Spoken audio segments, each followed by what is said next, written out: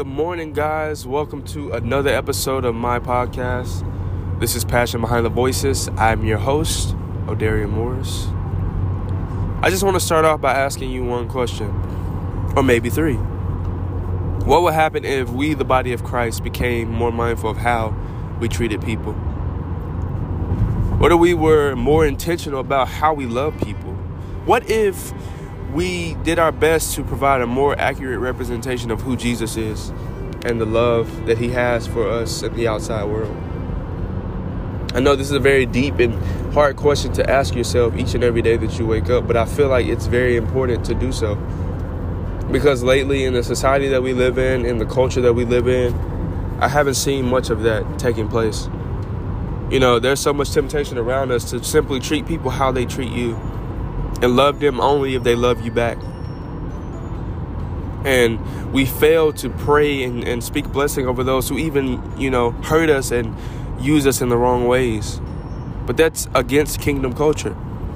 Kingdom culture, and furthermore, the lessons of Jesus let us know that we are to love those who hurt us. We are to continue to provide a good example to those who we may not necessarily like all the time. But, if we're all honest with ourselves, we're not always the best to deal with either. We all have our hurts, habits, and hang-ups that we have to work past.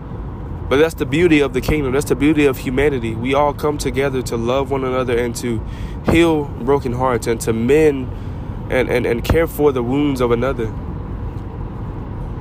But it's sad to say that I feel like we fail in that area. There's more that we can do for a dying world that has really no hope. And it's difficult. It's hard.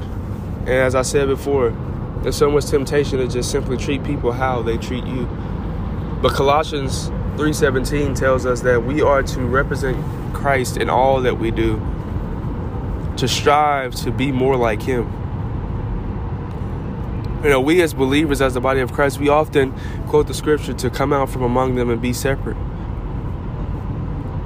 And we simply, look at that in a one-dimensional way. But if we look at that and apply it to every area of our lives, then we'll be forced to ask ourselves, are we loving like the world or are we loving like God?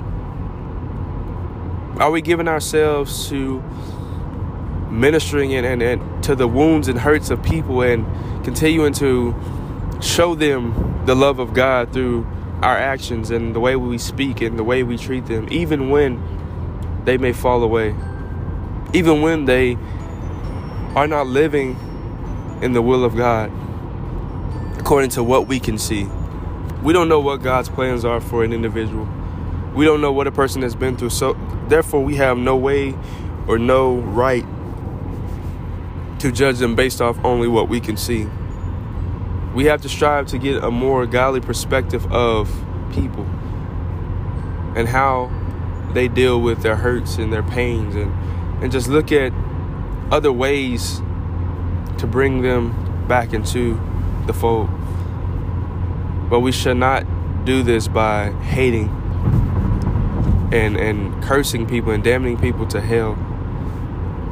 But we are to love. We're called to love people for who they are. We're called to love people and show them who Christ really is. Because he has called us to represent him in this world, to be as he was in the world. But we can only do that if we're seeking God and knowing what to do, knowing how to represent him, knowing what he has called us to do. I'm just going to tell you, there's a lot of people in this world that really, they're messed up. And they have no answers. They don't know what to do, but all they know is that they need something. They're hungry. But they'll be pushed away if we don't start to show more love. If we don't start to show the love of Jesus Christ. Not just the love that, is conditional, but the love that is unconditional. The love that says that no matter where you go, no matter what you do, I'll still be your friend. I'll still love you. I'll still care for you. And I'll still show you the love of God. We have no right to determine who deserves to be loved. We have no right to determine who deserves to be shown care and mercy and grace.